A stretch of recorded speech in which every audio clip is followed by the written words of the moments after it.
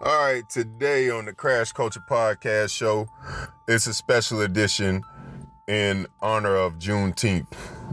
Let me say this, that little facts to run down right quick. June 19th, 1865, Major General Gordon Granger led troops, Union troops, into Galveston, Texas. Whatever the fuck. But anyways, let me say this. The Emancipation Proclamation was signed in January 1st, 1863 by Abraham Lincoln into law. Okay? And in nearly 2.5 years after that, it took them to actually enforce the law in all of the states and colonies that were underneath America's banner.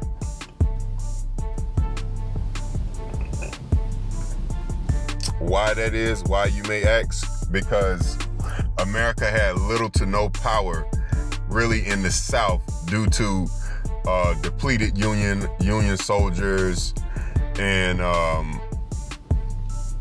the Confederate Army had just surrendered in 65 completely.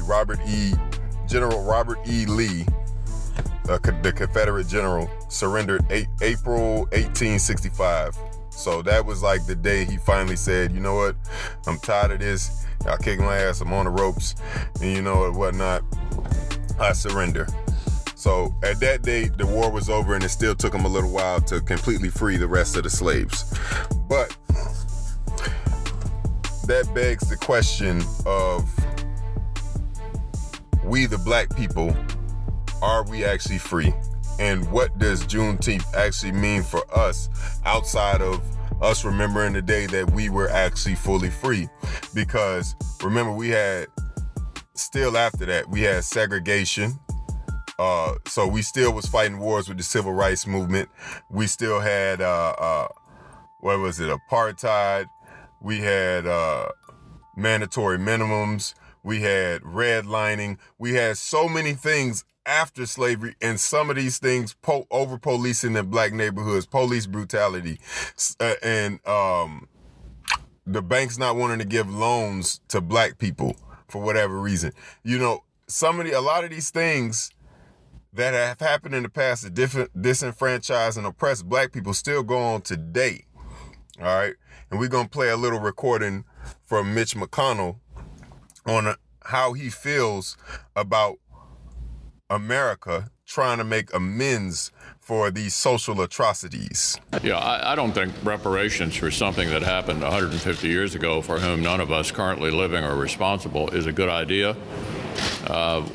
We've, tried to deal with our original sin of slavery by fighting a civil war, by passing landmark civil rights legislation. We've elected an African-American president. I think we're always a work in progress in this country, but no one currently alive was responsible for that. And I don't think we should be trying to figure out how to compensate for it. First of all, it'd be pretty hard to figure out who to compensate. We've had waves of immigrants as well who've come to the country and experienced dramatic discrimination of one kind or another. So no, I don't think reparations are a good idea. Ooh, Mitch McConnell. Ooh. Fucking turtleneck ass motherfucker. All right? Look, man, I'm so mad at this dude, I can't even gather my thoughts together to even finish the show, really, at what he said. You know, it's so disrespectful to even say, like, hey, we gave you a black president. It's almost like you want to say we gave you a nigga president. We're not segregating you from using the same bathrooms that we're using anymore. You know what I'm saying? We fought a war for you guys to help get out of those chains. Get over it. You know, like, and that's a lot of Caucasian people that feel that way. There are a lot of Caucasian people that don't feel that way, of course. You know, like I said, but what's understood and got to be explained. But we could say that the great majority of Caucasians in America and all around the world feel that way, that black people should just get over slavery. when we're still suffering from the effects of that very social atrocity. Like, this is still beyond wrong. You know what I'm saying? We shouldn't, as black people, count or depend on the government. Understanding that past history of things they have done to us, we shouldn't really have to count on them. But, I mean, you paid 9/11 victims of 9/11's their family members, you paid them out. Jewish people for the Holocaust, which didn't take place in America. America had nothing to do with it. As a matter of fact, America helped in that Holocaust. They paid reparations to the Jewish families. You know, and if you don't believe me, you can look that up. The Native Americans, of course, reparations was paid to them. I mean, African Americans was promised 40 acres and a mule. You know what I'm saying? So, I mean, all we want the government to do is make good on that promise. Give us an economic base to advance ourselves. You know what I'm saying? Like, you're expecting us to really, and I mean, absolutely every black people, because, you know, some of us get lucky. Some of us, like I say in my previous podcast, it's a lot about opportunity. You know what I'm saying? Everything's about opportunity and what you do with the opportunity once it's given to you. All right? But a lot of black people fall victim to the culture, you know, of growing up in the ghetto, of having to overcome all of these historic obstacles that the system has put in front of them, okay? And a lot of black people have fallen victim to these obstacles. You feel me? When in reality, if we understood that alone, that systematically there were obstacles put in place, we're not going to say there were walls, because we broke through those walls. There were obstacles put in place to make life hard for us, even after slavery. So if you understand that, if you're a logical thinking human being, you understand that, I don't want to hear shit about, oh, we should just get over slavery and we shouldn't receive any reparations because everybody else does. All right?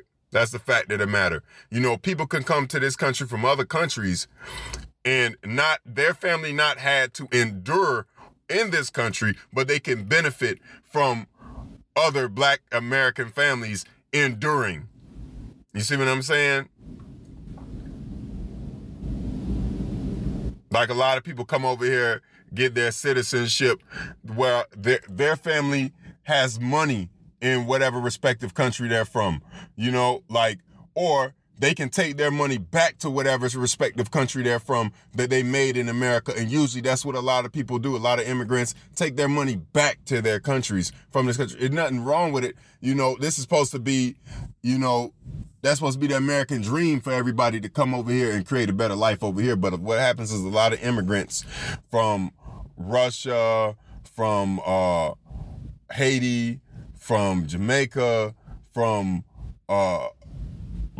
where else in the world? Indonesia, you know, China. They take their money back home to their country where they can live like a king. And they understand that because the American dollar is more powerful in their country than it is in actual America.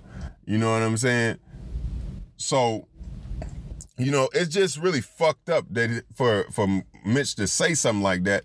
But I'm not really surprised. I'm not really surprised at anything the Republicans have done up until this point. They're going to try and say that they're the party of Lincoln and this, that, and the third. The values will switch. And even then, even with the values being switched back then, where the Republican Party was more for black people and whatnot, Lincoln also said if he could save the Union without freeing a single slave, he would do it, and he had slaves. So what the fuck are you talking about? Democrats and Republicans have been racist.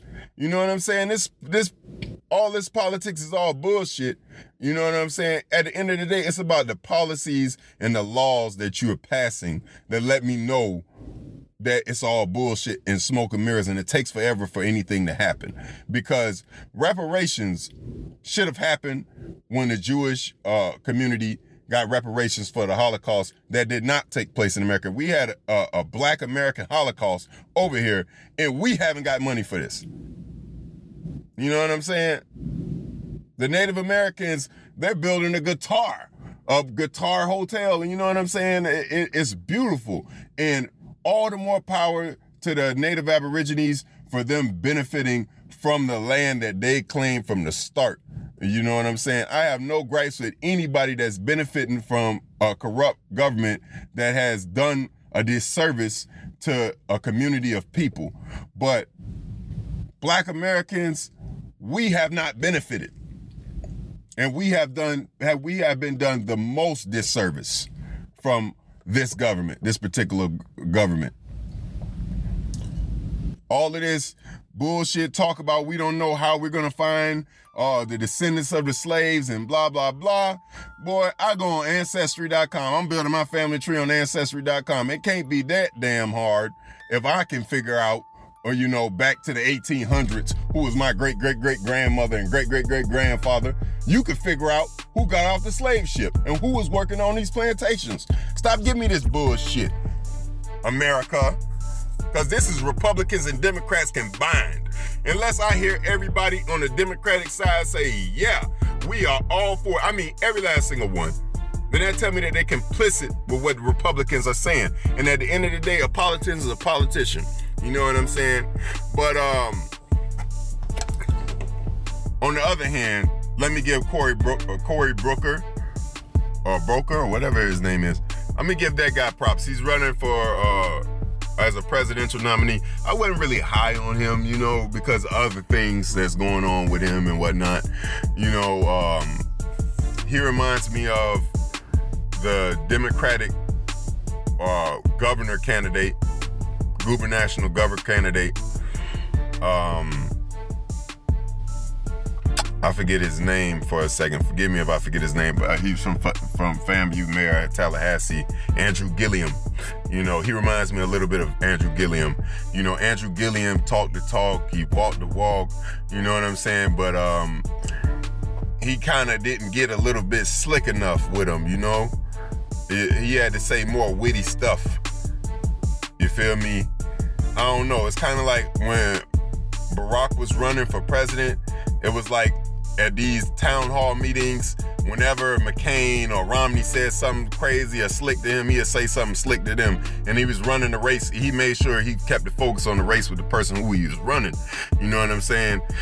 It didn't help Andrew Gilliam that Donald Trump was coming down here trying to rain on his parade and saying whatever he can say about him every moment he can. So he kind of had the cards stacked against him. But yeah, Cory Booker reminds me of him. But I like what he said. I'm going to play a little bit of what Cory Booker has said. Yesterday, hundreds of yards from where I live, there were 7 black men shot. And this is an everyday occurrence in America. I have the privilege of having leaders in my community who over the decades have given me strength. One of them was a woman lived on the 5th floor of the projects, our tenant president in some buildings in which I lived, whose son was murdered as well in our community. And she taught me that hope is the active conviction that despair won't have the last word. But on a day like this, when I come back to Washington, D.C., 7 people shot in my community. I wonder if other senators had people shot like that in their neighborhood, whether that wouldn't be a lead national story. But I see the lives of low-income folks, the lives of black and brown folks. When people are shot and killed, the world seems to keep going on. And so I wonder about having the last word. What happens when the last word is no words, when it's silence? And I feel a sense of anger where we are in the United States of America, where we have not had direct conversations about a lot of the root causes of the inequities and the pain and the hurt manifested in economic disparities, manifested in health disparities, manifested in a criminal justice system that is indeed a form of new Jim Crow. And so we as a nation have not yet truly acknowledged and grappled with racism and white supremacy that has tainted this country's founding and continues to persist in those deep racial disparities and inequalities today. This is a very important hearing. It is historic. It is urgent. I look at communities like mine, and you could literally see how communities were designed to be segregated, designed based upon enforcing institutional racism and inequities. We know that racialized violence and terrorism has persisted from Reconstruction well into the 1950s, as my friend Brian Stevenson's National Memorial for Peace and Justice shows. We've seen bombings of churches. We've seen massacres at places as recently as the Emmanuel AME Church just 4 years ago. The stain of slavery was not just inked in bloodshed, but in the overt state-sponsored policies that fueled white supremacy and racism and have disadvantaged African Americans economically for generations. Many of the bedrock policies, in fact, that ushered generations of Americans into the middle class were designed to exclude African Americans, from the GI Bill to Social Security, intentionally designed to exclude blacks, as was school segregation, redlining, neighborhoods like the one in which I live, which were by design walled off and disinvested in. And while these policies of the past, their damage and their reality has endured across generations and have created and led to so much of the racial wealth gaps in our country. Right now, we see cities like Boston, where the average white family has somewhere around $240,000 in wealth, and the average black family has about $8 in wealth. Health outcomes also vary widely by race. National black women are nearly 4 times as likely to die from pregnancy complications as white women, and in so many other areas. Our criminal justice system as well. No difference between blacks and whites for using drugs or selling drugs, but African Americans are about 4 times more likely to be arrested. These injustices do not just cause injustice for African Americans. It enforces a deep injustice in our nation as a whole. It is a cancer on the soul of our country and hurts the whole body politic, making us all less wealthy, making us all less just, making us all fall far short from being who we say we are when we swear an oath that this will be a nation of liberty and justice for all.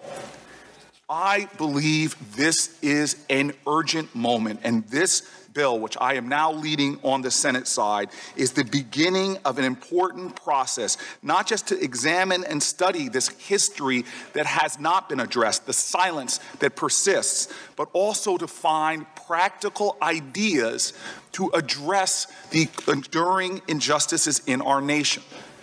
The characterizations of such an effort that I hear from others is wrong and undermines our collective purpose and common ground. This idea that it's just about writing a check from one American to another falls far short of the importance of this conversation and what I believe we will truly talk about. I say that I am brokenhearted and angry right now. Decades of living in a community where you see how deeply unfair this nation is still to so many people who struggle, who work hard, who do everything right but still find themselves disproportionately with lead in their water, Superfunds in their neighborhood, schools that don't serve their genius, healthcare disparities that still affect their body and their well-being. We as a nation must address these persistent inequalities, or we will never fully achieve the strength and the possibility. Hope is the active conviction that despair will not have the last word. I believe right now, today, we have a historic opportunity to break the silence, to speak to the ugly past, and talk constructively about how we will move this nation forward. As the old African saying says, if you want to go fast, go alone. If you want to go far, go together. It's about time we find the common ground and the common purpose to deal with the ugly past and make sure that generations ahead do not have to continue to mark disparities, but can truly talk about a nation where, as our ancestors spoke from the good book, where justice rolls down like water and righteousness like a mighty stream. Thank you, Mr. Chairman. Woo, you love to see it, you love to see it. You love to see it, brothers and sisters. You love to see it when we stand up strong and we give a voice to the problems that's going on in our community. You love to see it. Also, I'm going to play a little bit of Ta-Nehisi Coates. You know, he also had a powerful message in this hearing today on slavery reparations, as well as did Danny Glover. But, you know, I'm just gonna play what Ta-Nehisi said. Yesterday, when asked about reparations, Senate Majority Leader Mitch McConnell offered a familiar reply. America should not be held liable for something that happened 150 years ago, since none of us currently alive are responsible. This rebuttal proffers a strange theory of governance, that American accounts are somehow bound by the lifetime of its generations. But well into this century, the United States was still paying out pensions to the heirs of Civil War soldiers. We honor treaties that date back some 200 years, despite no one being alive who signed those treaties. Many of us would love to be taxed for the things we are solely and individually responsible for. But we are American citizens, and thus bound to a collective enterprise that extends beyond our individual and personal reach. It would seem ridiculous to dispute invocations of the founders or the greatest generation on the basis of a lack of membership in either group. We recognize our lineage as a generational trust, as inheritance. And the real dilemma posed by reparations is just that, a dilemma of inheritance. It is impossible to imagine America without the inheritance of slavery. As historian Ed Baptist has written, enslavement, quote, shaped every crucial aspect of the economy and politics of America, so that by 1836, more than 600 million, or almost half of the economic activity in the United States derived directly or indirectly from the cotton produced by the million-odd slaves. By the time the enslaved were emancipated, they comprised the largest single asset in America, $3 billion in $1860, more than all the other assets in the country combined. The method of cultivating this asset was neither gentle cajoling nor persuasion, but torture, rape, and child trafficking. Enslavement reigned for 250 years on these shores. When it ended, this country could have extended its hallowed principles, life, liberty, and the pursuit of happiness to all, regardless of color. But America had other principles in mind. And so for a century after the Civil War, Black people were subjected to a relentless campaign of terror, a campaign that extended well into the lifetime of Majority Leader McConnell. It is tempting to divorce this modern campaign of terror, of plunder, from enslavement. But the logic of enslavement, of white supremacy, respects no such borders.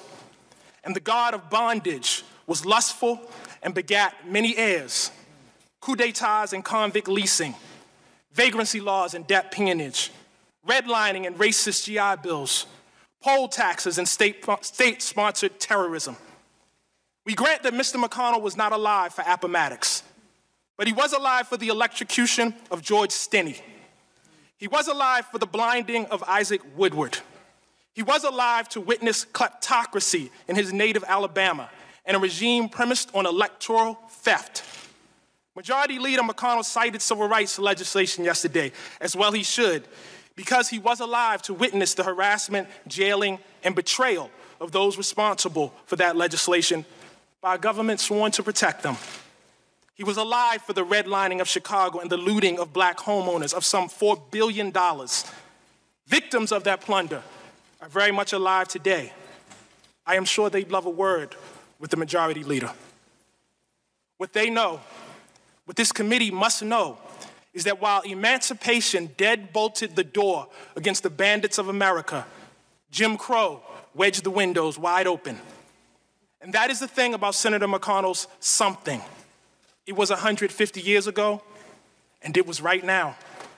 The typical Black family in this country has 1/10 the wealth of the typical white family. Black women die in childbirth at 4 times the rate of white women. And there is, of course, the shame of this land of the free, boasting the largest prison population on the planet, of which the descendants of the enslaved make up the largest share. The matter of reparations is one of making amends and direct redress, but it is also a question of citizenship. In H.R. 40, this body has a chance to both make good on its 2009 apology for enslavement and reject fair-weather patriotism, to say that a nation is both its credits and its debits, that if Thomas Jefferson matters, so does Sally Hemings, that if D-Day matters, so does Black Wall Street. That if Valley Forge matters, so does Fort Pillow. Because the question really is not whether we will be tied to the somethings of our past, but whether we are courageous enough to be tied to the whole of them. Thank you.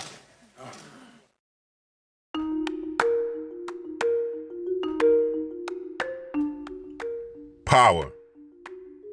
Power. That was Black Power right there. Right to Mitch McConnell's face.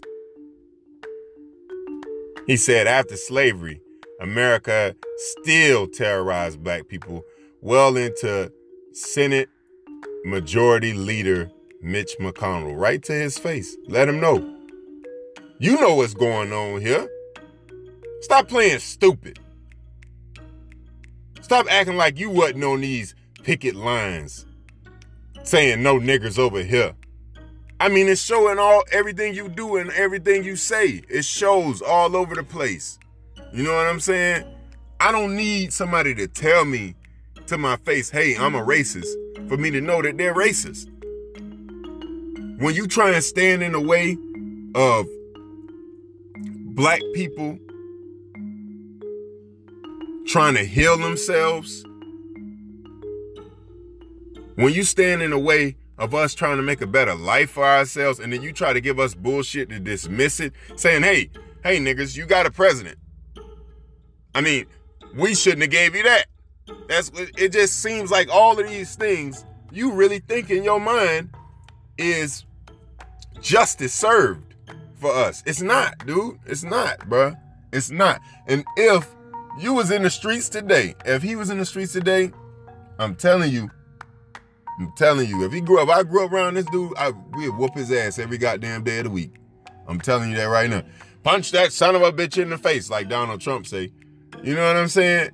He would have got his ass whooped too if he grew up in the hood. That's how you know they don't have no connection to the issues that's going on in the black community. And like I said before, that is what this country is all about. And what day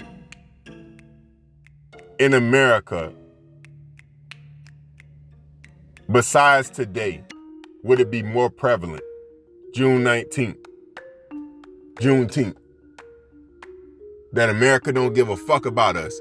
On the day that the last of the slaves were finally free, we had a hearing on reparations, and Corey brought up so many different points about all of the tyranny and chaos that continue to ensue even after slavery, and things that are still going on to this day, and how these things need to at least be analyzed before we can even start to fix them. And Republicans are just slashing it down, and everybody that wants to be politically correct want to call people liberals and this, that, and the third, and like, save that shit, bro. Like, knock it the fuck off, bro. Because really, be honest with you, of a Democrat is a liberal, then a Republican is a racist. Period. Point blank. So you want to start labeling things here?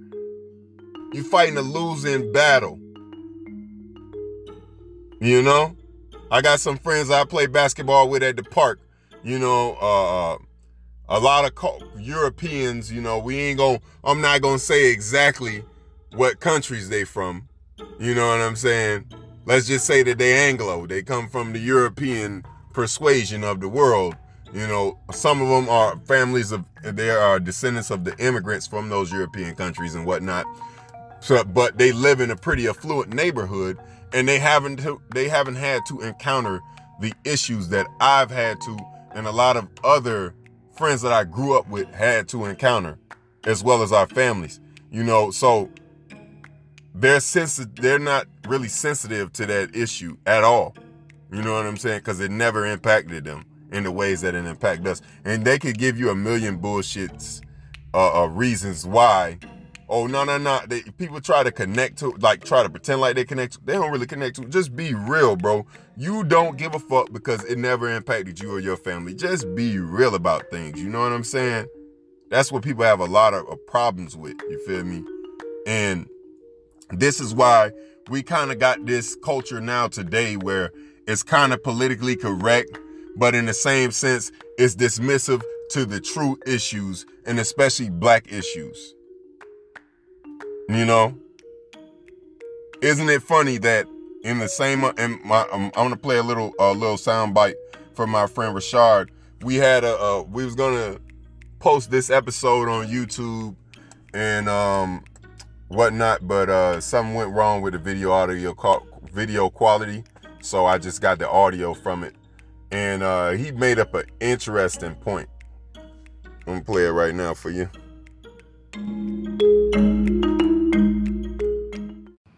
You know, if I had it to help them and stuff like that, I would be the guy to help them.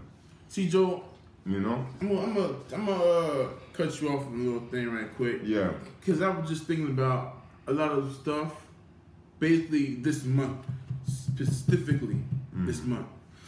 Now, I went to the library last week, Wednesday. I went to the library, and me and my girl was out there. And when I walked in the library, I seen kids everywhere. But what caught my eye, my attention was there was this platform, right? Mm-hmm.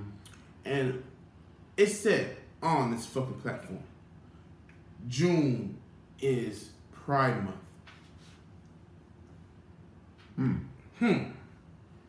Now, see, don't get it twisted, family. You know what I'm saying? I may be pro-black, I may be anything you want to call me, but I would not disrespect a person. You like what you like, you love what you want to love. But this is getting out of hand. This gay movement is an epidemic. Okay, it's become an epidemic. You're going to tell me we're going to put in the library for the kids, June is Pride Month. Why? Why does that gotta be? What library this was? Hollywood Library. Hollywood? You mean Lake Forest? No, right here. Branches? No, Hollywood Library, right in the Shit. It's crazy. And then when you was talking about Juneteenth, how so? No, because we already settled for Black History Month in February. So it's like, you know, of course, you know, that's what's going to happen in June. You feel me? Even though we don't know the historical significance of the month June to the Black community, you know, I didn't really correlate those two. I didn't really think about that. They got Pride Month in June. Yeah. And Juneteenth is in June. And that has more historical significance to the Black community than anything. But now they trying to wash that out. Hey.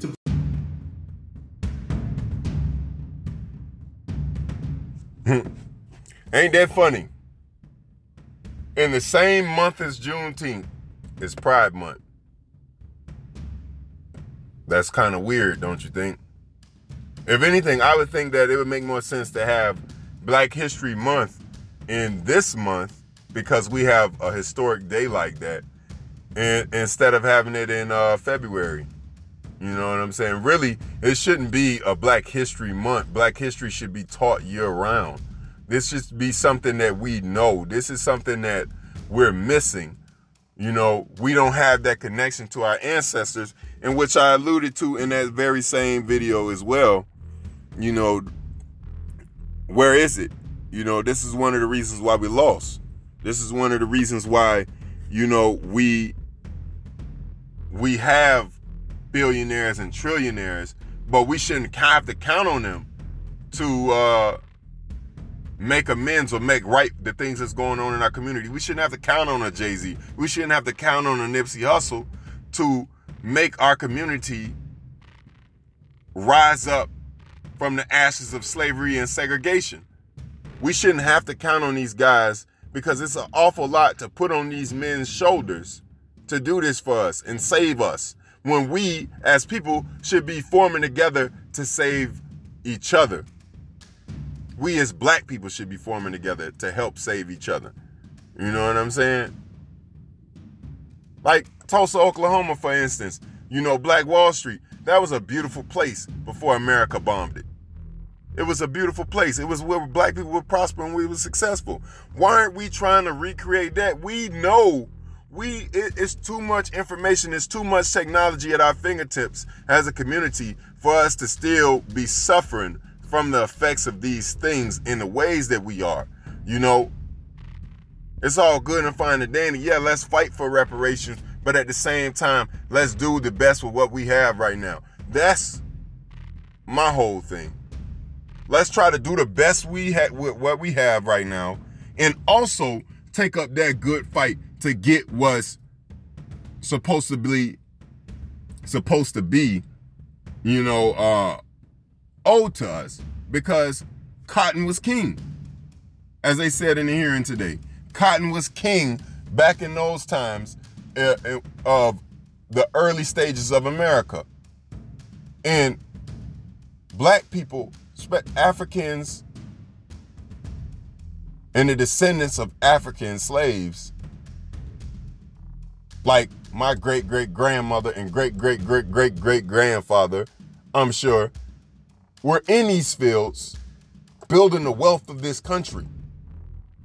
So don't give me no bullshit about why you can't compensate the descendants of these people. I'm pretty sure they had dreams of their great-great-grandchildren down the line having a better life for them, you know, and they were just enduring whatever the country made them endure, because some people didn't see no light through the end of the tunnel. Some slaves didn't see hope for another day. All they could understand was survival. That's all they could understand. That's what's in the back of their mind. You know, survival. When somebody terrorizes you in the ways that they terrorize you, when they rape your father in front of you, when they rape your mother in front of you, when they whip them, and it's so much. I don't even like to get into it because it made me sick to my stomach thinking about all of the things that were done to our community, you know, and our ancestors especially. Fuck what our community is going through now, but our ancestors, especially what they went through, you know, it's sick that America still acts like get over it, like nothing happened. Like, if I go to your house right now and I stick your remote that you got in your hand up your wife ass or your daughter ass, you gonna feel a way about that. I'm pretty sure you might be mad. You might want to whoop my ass or kill me or call the police. You know what I'm saying? But back in those days, they got away with it like everything was fine and dandy. You know, and now they're pretending like you are, like they have they're the people that are responsible for that are not alive. Yes, but you are. You're still responsible for the fuck shit that go on today, and you're alive. So stop giving me this bullshit, man. Yeah, but coming up on our next segment of the show, we're going to talk more about health, economic wealth, and focusing on the reality that we have today. This is the Crash Culture Podcast Show.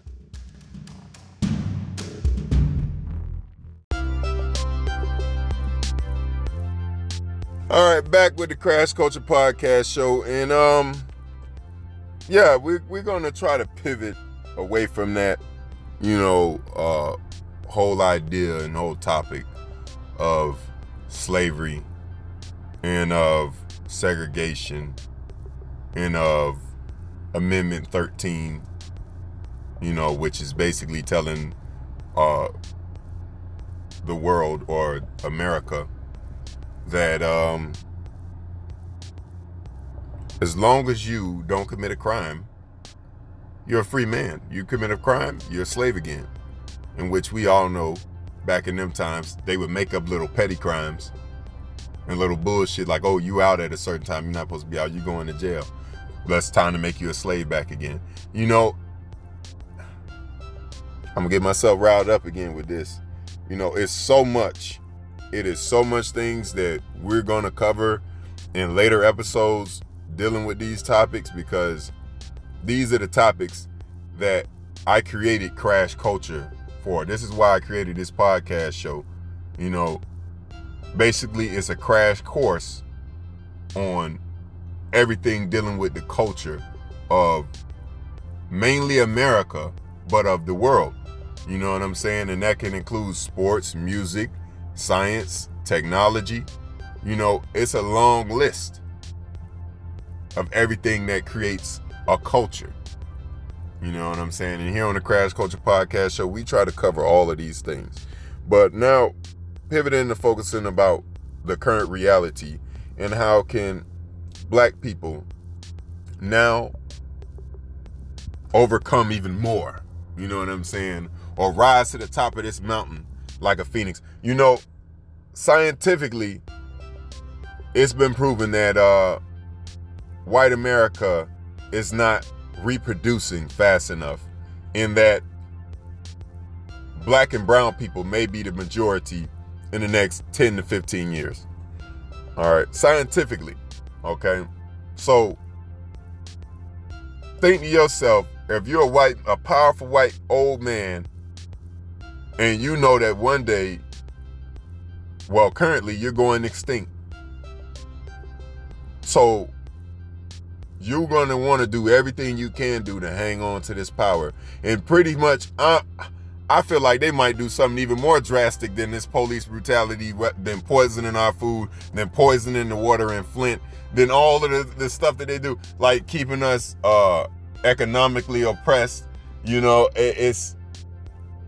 I feel like it could be even more things coming down the pipeline. You know, the mind of this country, the mind of those who's in power in this country is pretty devious. You know, it's wicked. All of the stuff that they can come up with. You know what I'm saying? It's genius, but wicked. You feel me? Because in order to think that deeply, in order to create systems like they do, like to make black people hate each other, like we don't even listen to each other, like we don't even buy from each other unless you already popping. No, nobody want to be on nothing when it first start. Everybody wants to join the winning team. Everybody want to say, oh, I know this guy, oh, I know this girl, you know, when they successful and this, that, and that's our culture in our community, and we got to really fix that. You know, and it got us all wanting to be entertainers and rappers and athletes. Like, all of this is all of the things that we want to do, you know, with our lives. Like, but when we were growing up as kids, I heard them tell me you could be an astronaut, you could be a firefighter, you could be a police officer, you could be a mortician, you could be anything you want to be in the world. But the part that they don't tell you is, with the right amount of connections, of course you can. It'll be a little bit easier that way. Coming out of high school, if you don't got that plan, if you ain't joining the military, if you ain't going to college, if that family member ain't got you a good job set up after you graduate high school, you're fucked. You're going to have to work for whatever the $7.25, whatever the minimum wage is at that time, on a dead-end job, trying to pay bills. And then everybody talk about, oh, I moved out on my own at this age, blah, blah, blah, blah, blah. But everybody don't talk about who gave you the opportunity to support yourself in order to do that. Everybody don't talk about that person or that specific incident in their life, or because they don't want to, you know, crystallize in people's mind, this is what happened for me in order for this life to play out the way it did. And that's the reality of things. You know, we don't help each other find gainful employment. That's a big thing in our community. Hey man, you can work that security job, man. They paying $10 an hour. $10 an hour don't get you shit. So $7.25 definitely don't get you shit. But it's a start. Those are high school jobs. These are high school wages that they have now out here for us. The easiest job to get into, 9 times out of 10, is going to be the least beneficial to you in the long run. It's going to take you forever to move up the ladder, and then when you move up the ladder, your ceiling is going to be at like $15, $18 an hour. Like managers at McDonald's, $15, $18 an hour. You know, and that's going to be your ceiling. You feel me? And you want to make more than that. If you want to live your dreams and live the life that you want to live, try and start your own business too. If you that'd be cool. You can work for that 10, you can work for that 11, you can work for that 18, that $15 an hour. You know what I'm saying? If you trying to start your own business and make your own income, it's not gonna be easy. I'm doing it right now my damn self. I've been doing this now since I graduated high school, trying to create my own business. I done came up with so many failed designs, so many failed ideas, so many failed mock-ups, you know, and I had to say to myself, I got all the talent in the world, just try and do it, you know? And you have to say to yourself, as an individual, especially black people, whatever you have interest in, I have the talent and the ability to do it, and have the confidence to just try and do it, man. Just try and do it. You know? On the political end, right now, there aren't many laws or policies or programs in place that give us that upper leg, or, you know, that footing, that solid footing to stand on, so we could, you know, jump for the moon and reach for the stars. You feel me?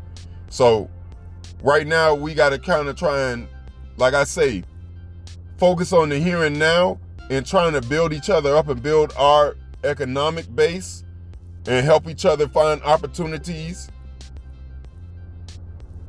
That's our social responsibility in the black community. It's help one another, you know.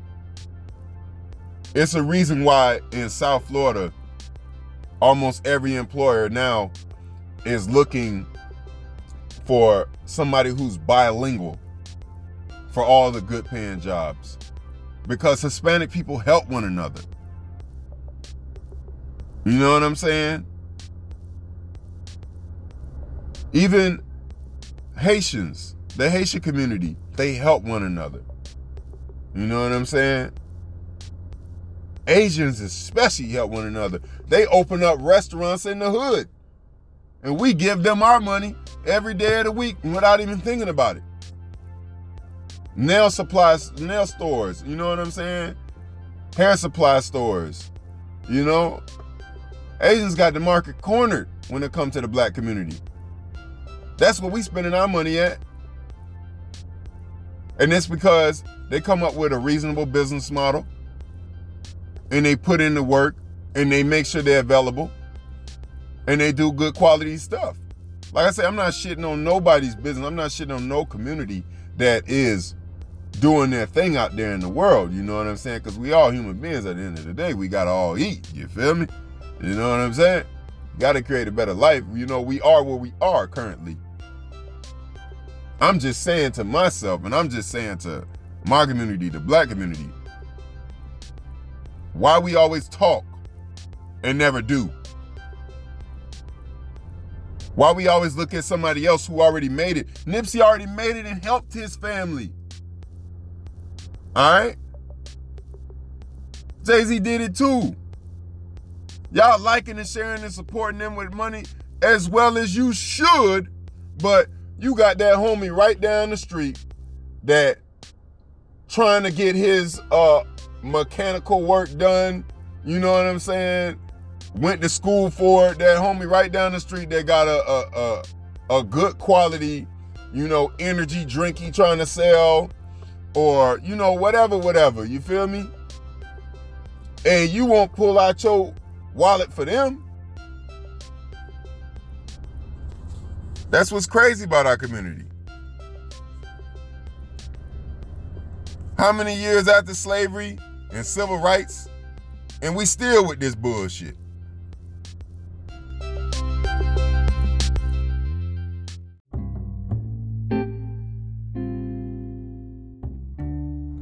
All right.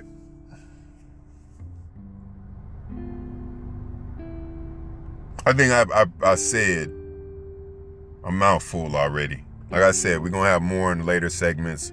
We're going to start recording and filming and getting this stuff up on YouTube videos. I'm going to have people guest, you know, give me your comments, DM me, Facebook, Bam Smith, YouTube channel, Crash Culture or Crash Culture TV.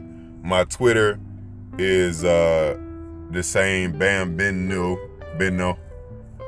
or Bambino, but you spell it like Bambino without the W. So, yeah, man. Follow me there, tweet me, tell me your thoughts on it.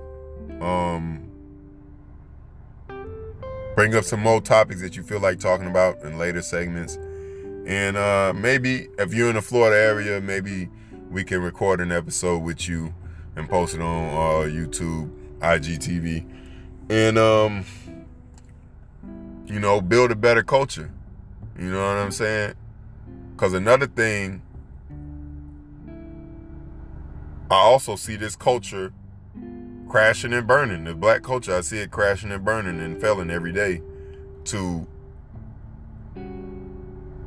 really get to the bottom of things and really build a better world. We rise from these ashes like a phoenix, and then we come right back crashing down. And it's taken a very long time for us to rise like the phoenix and not fizzle out and burn and go back down again. You know what I'm saying? But one of the things that I love and I admire about our people is the resiliency. You know, we taking a million punches and we keep coming back, punching and swinging and trying to get in the fight. I love that about us. You know what I'm saying? And that's why I have a lot of pride in my brothers and sisters, no matter what. You know, even if we may disagree, even though I may not like, a lot of people in our community for the things they say, like Kanye West. I used to love him at one point, but he's like a brother. He's like a brother or a sister that you may have. You be like, man, I don't like your ass. You be saying some stupid shit. You feel me? So, still at the end of the day, he's a brother. I'm pretty sure he grew up in the same type of environments as I did. Last thing I'm going to focus on is our health in the black community. Like I said earlier, man, it's so many things. And Flint, their water has so much lead in it. Children is getting sick over there. In other states, we have a fast food restaurant on every corner for us to just get that quick bite to eat, and they have so much steroids and chemicals that they put in this food. And that's what's giving us high blood pressure, diabetes, hypertension at a young age, and other things. You know what I'm saying? High cholesterol and whatnot. America as a whole is one of the most obese nations on the face of the earth. But the black community in general, we are suffering from a lot of different health problems. And, it doesn't help to add all these venereal diseases into the equation, like AIDS and whatnot.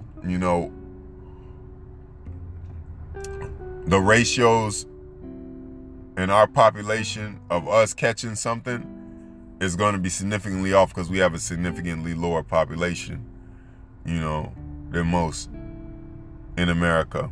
I think we're third in population, in populace. So, we need to focus on building our power up. Our power is in numbers. You got to understand that. You know what I'm saying? Our power is in numbers. And if the majority of the black community had their head on straight and was about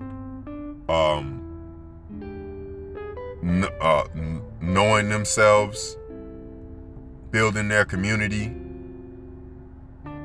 making the world a better place currently for them and their children and other black people's children, I think we'll be a lot further along, but it all starts with self-love, you know what I'm saying? And every day on the TV you wake up, I'm pretty sure 90% of the programs that you're going to watch is going to have somebody on it that don't look like you. Pretty sure 90% of the movies you're going to watch is going to have somebody that don't look like you. And I'm pretty sure 90% of our jobs that we're going to go on, we're going to answer to a boss that doesn't look like us. So that's why it's more important for us to have this self-love and help each other and focus on our health and teach that to the younger generation. We're not doing this just for us. We're doing this for the children in our respective communities to make a better place for them. I know I got a lot of nieces and nephews, you know, and I plan on having children myself.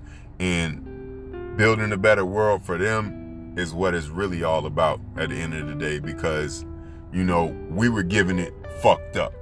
And that's the reality of the situation. And the only way to fix it is we have to take the responsibility into our hands. We have, like I said, we have the technology, we have the tools, we can rebuild it bigger, better, and stronger. You know, let's just try and do it. This has been another episode of the Crash Culture Podcast Show. Well, not just another episode, but the special edition Juneteenth episode of the podcast show, Crash Culture Podcast Show. You can find me on all my platforms, Instagram, Facebook, but I mostly be on Facebook a lot. You can find me from Facebook, and you'll find me through all the other ones from there. Facebook, Bam Smith, and you'll see me,